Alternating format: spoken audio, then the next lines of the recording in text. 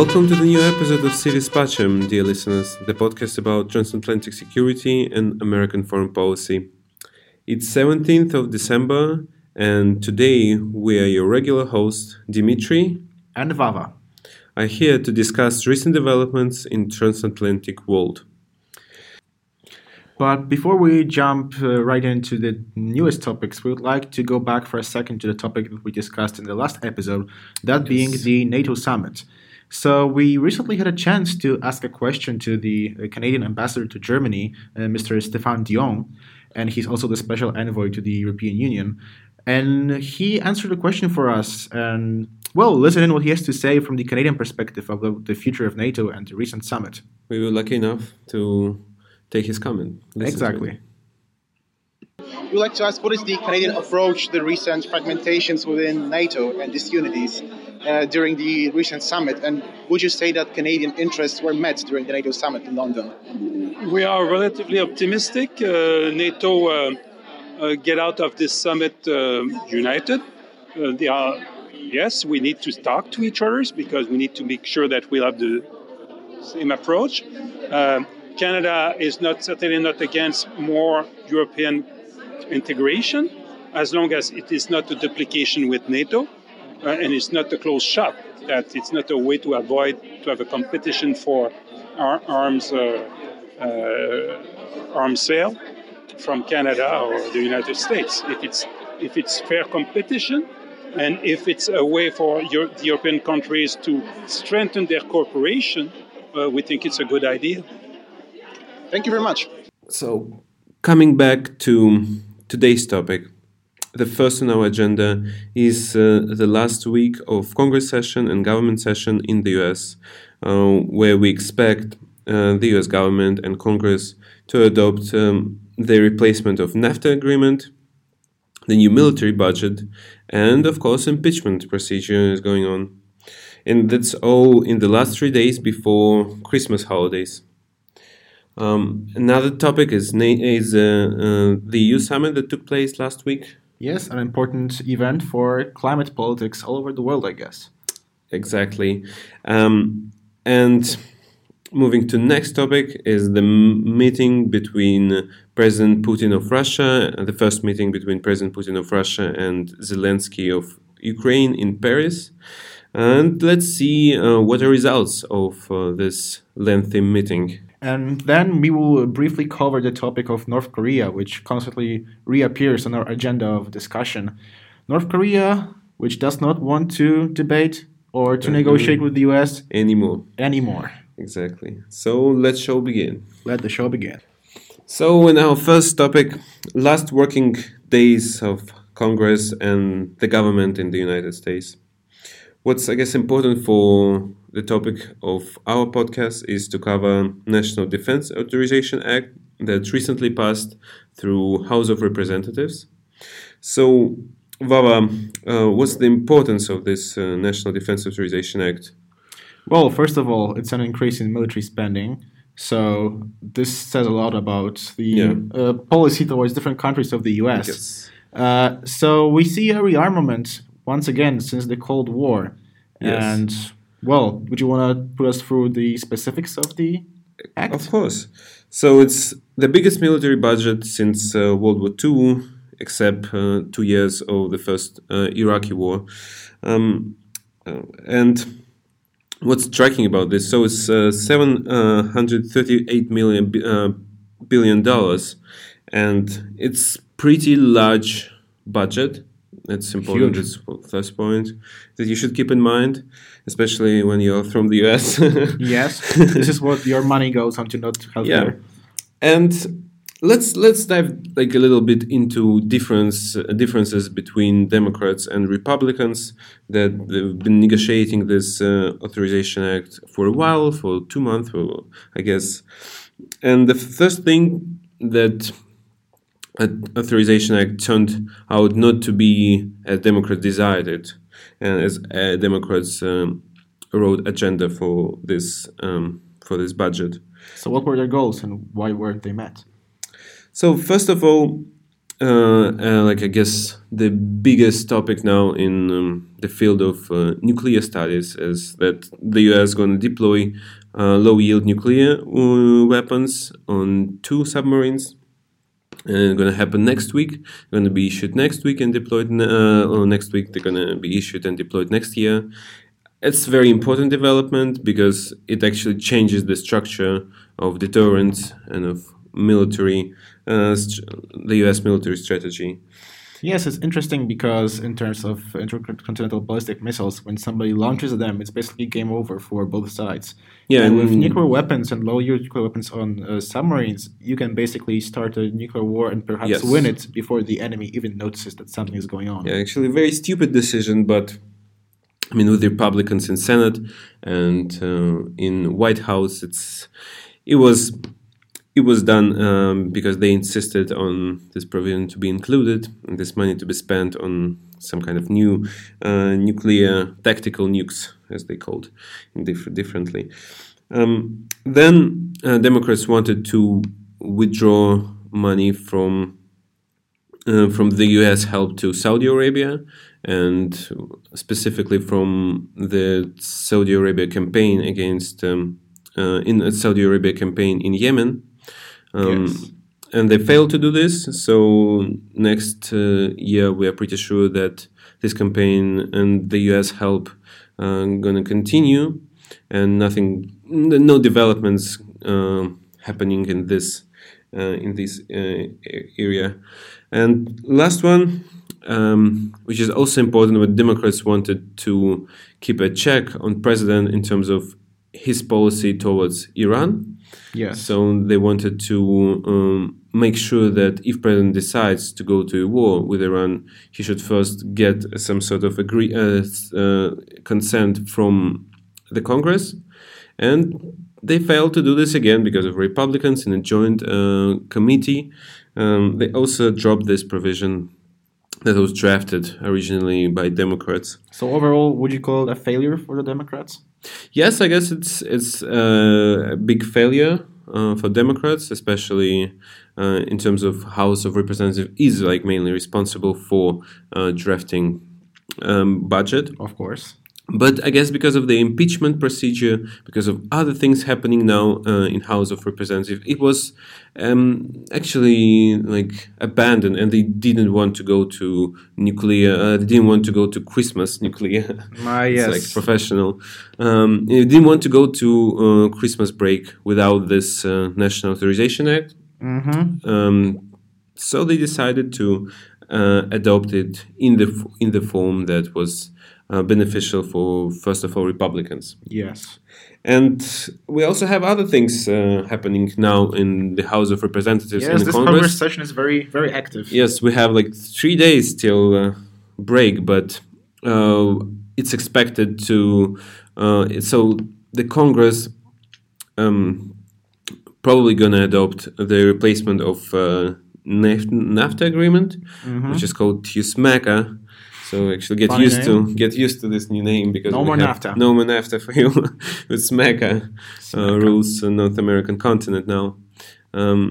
Yes, and it's actually interesting how do you look at this, Vava, because originally NAFTA is like the campaign promise of Donald Trump, and actually gives more points to Republicans than Democrats. Well, this is probably a move so that the Democrats do not look as very partisan. Keep in mind that very soon we will have a vote in the House of Representatives about the impeachment procedure. Yes. So most probably this is a move for the Democrats to support some initiatives from the Republicans, that being the NAFTA replacement, and then pushing an impeachment to the Senate. Yes. So basically, if they rejected this deal, this would basically make them look that they reject anything that the White House sends at them. Yes. And well, they do not really lose that much by approving it. Maybe they just give some applause to Donald Trump. But anyway, they're going to start the impeachment and send it to the Senate, and they will want to do it before Christmas. Basically, I think we should also talk about the impeachment right now. Yeah, impeachment. which is also going to take place this week. It's Very intense. Impeachment vote in House of Representatives, then redirects any further developments to Senate. Yes, I mean, I guess all analysts expect partisan vote on this issue in the House of Representatives, with probably some Democrats voting against impeachment because they think it's not very good strategy for upcoming elections, and it's a waste of time, so to speak. And that's actually a good point, probably, because once impeachment moves to Senate, they just don't have any chances so far. Yes, that's true. But do you maybe think that it's a strategy that they're aware that they have no chance of actually impeaching Trump, but then they will start the procedure before Christmas, and they'll have to wait to after Christmas for Senate to start any proceedings on this, and this will leave basically the entire nation discussing the impeachment over their Christmas Eve tables. Yes, so maybe it's some sort of clever strategy for the presidential election next year. I mean, that was definitely the aim of Speaker of the House of Representatives Nancy Pelosi, to get this impeachment done before Christmas. And I mean, let's see how it works. I guess they're pretty much very close to this vote, and they're going to do this. But I guess polls are very important in this context, and every political scientist, every political analyst now looks at polls, because polls indicate Trump's approval rating, and they indicate how the public reacts on this impeachment procedure. Yes, sir. So let's keep an eye on that. It's interesting to come back to this topic after Christmas. But that's some very hard, I would say, hard 3 days in Washington right now before Christmas is done. It is for sure. So let's switch to another topic. Yes, sir. Moving to the next topic in our podcast, that's the meeting of European Council that took place last week. So what happened there, Baba? So basically, it's an important milestone for European politics in terms of climate politics. Yeah. Basically, the European countries agreed on being, what they say, climate neutral by the year 2050. So this means every country will be absorbing as much carbon dioxide as they emit. So it's a first success for Ursula von der Leyen, because this is her agenda. Because basically almost every country accepted this deadline of 2050. Well, almost every country, but for one. What's this country, Baba? Of course, it has to be Poland. Yeah. So let me dwell on this issue a little bit. So basically, the Polish government said that it's not possible for them to achieve the 2050 deadline. If this is true, I would not say so. However, I will defend them a little bit here, which I do very rarely, but sometimes I have to. Well, basically, Poland relies on coal as its main source of energy. And coal industry is pretty big. The entire region of Silesia relies on digging and mining coal, and most power plants are run on coal. So basically, it will be super hard to, first of all, shut down the mines. Many people would lose jobs, and then to shut down the power plants, because many people would again lose jobs, and you would have to provide something in return. Okay. And those concerns are not only visceral in Poland, as far as I understood, but also in other Eastern European countries, for example, in Hungary, in Czech Republic. Yes, the Czech Republic is also an interesting topic, because they wanted the EU to recognize nuclear power as a green source of energy, because, it really is a green source of energy. So they wanted the EU to recognize it as one, so that they can get some funding to build nuclear power plants, which would then substitute their current coal power plants. But, well, they did not push it through. They still agreed to the 2050 deadline. Yep. And, about Poland, it's said that the topic will be revisited in 6 months in the next summit. So maybe we will see some breakthrough then, but I am not sure. Yeah, I guess it was important for the last.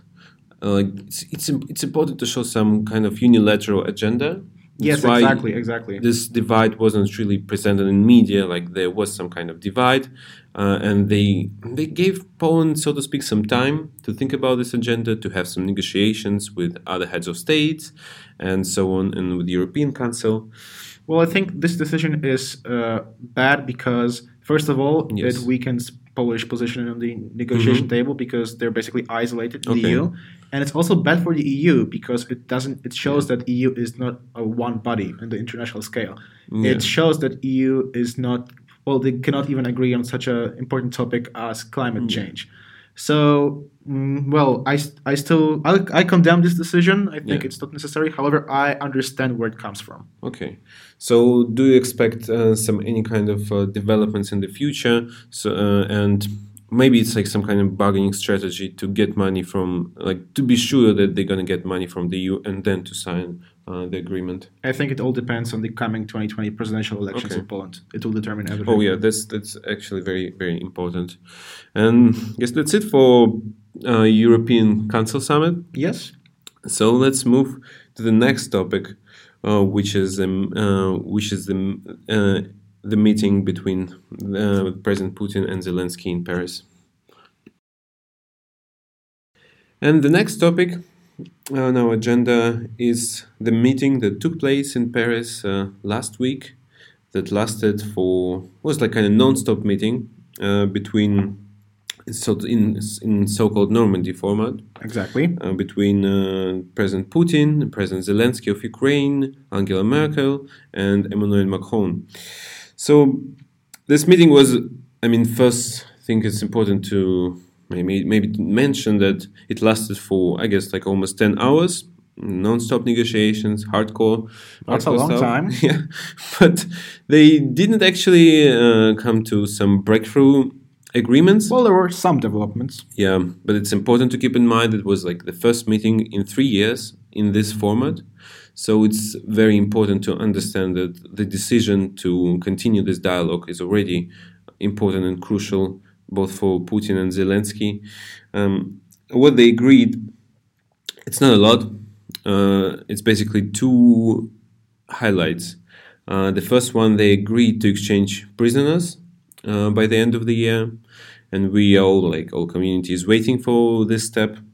And another one, they agreed to disengage military forces in 3 additional regions, border regions, which is not much, as you can see. Yes, but it's still something because, as you said, it's the first meeting in 3 years. So it shows they're willing to at least have a dialogue about this issue. Yeah. And basically, I would sum up President Zelensky's actions as he wants to end the war, but he doesn't want to back down from Putin. That's very important for Zelensky to actually conduct this negotiation, because the day before the summit, we saw some protests like in Kiev, people demanding not to give any concessions to Russia, for example. So you see this pressure. So he is bound by his electorate, basically. Pressure inside Ukraine. But the talks definitely were important, I think. They show that at least this format, like Normandy format, and this Minsk Accords, they're still alive and they still can be implemented. Just the question is, how long will it take to do this? And another question is Russia's willingness to do this. Exactly. Because Russia is the main player and the main actor. Well, honestly, I think that without at least some concessions, it will be impossible to end the conflict in Ukraine. What I could see happening is perhaps... Well, let's look at Crimea. Basically, most of the world already kind of accepts Crimea as part of Russia. You have Crimea being marked as part of Russia and maps, etc. So maybe we could see a deal saying, okay, you can take Crimea, but get the hell out of eastern Ukraine. For the long perspective, I guess what's going to happen, because the question of Crimea is just not debatable in Russia. It's just already closed, and it's the part of Russia according to Russia. And it will be super hard to convince them to behave otherwise. And you should have a war with Russia to claim Crimea back, which no one wants to have a war with Russia. But yes, it's important, and I guess it's important for Russia to get this agreement in about eastern Ukraine in order to have some sanctions relief. That's what they hope for, and that's what all those negotiations say about in order to somehow stabilize, normalize the EU-Russian relationships. Russia has to come to some sort of agreement with Ukraine, and that's what President Macron and Angela Merkel, they kind of help them to do this. Yes. That's what they are. That's why they are on this table, and that's why they also negotiate this thing. Well, I guess we'll have to wait for the next meeting to reveal any developments. And it's important that they agree to meet in 3 months. Yes, in Berlin. It's already something. So they already have like this framework, working framework, and they're definitely going to draft and come up with some not an agreement, but some proposals to other side. And let's see how it works. Very intriguing question for the next year. We shall see very soon. We definitely shall see very soon. And let's move on to the next topic. Last topic. Last topic for today. So now we move on to the last topic for today, which is North Korea, as always back on our agenda. Yeah. So what happened with Korea? Basically, the Korean envoy to the United Nations officially proclaimed that there's under no circumstances will there be any further negotiations with the U.S. That the U.S. should basically back off if they have any issues. They're happy to resolve it militarily. So what does it mean for international relations? Well, this basically proves all of the efforts, such as the visit of Donald Trump to Korea, basically were for nothing. Yeah, we're back to the situation from like 3 or 4 years ago. Yeah, it's very important, especially, I guess, for transatlantic security and for American security and American politics, this development as they dropped these negotiations officially.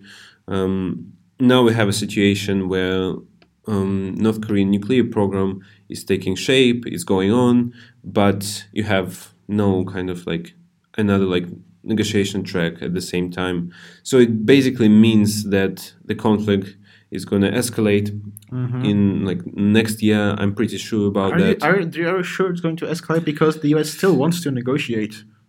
The US still wants to negotiate, but I guess first it's very important to understand that the next year is a presidential year, and Donald Trump is going to spend a lot of time on his campaign trail across the country, and he basically won't have any time, I guess, on this issue.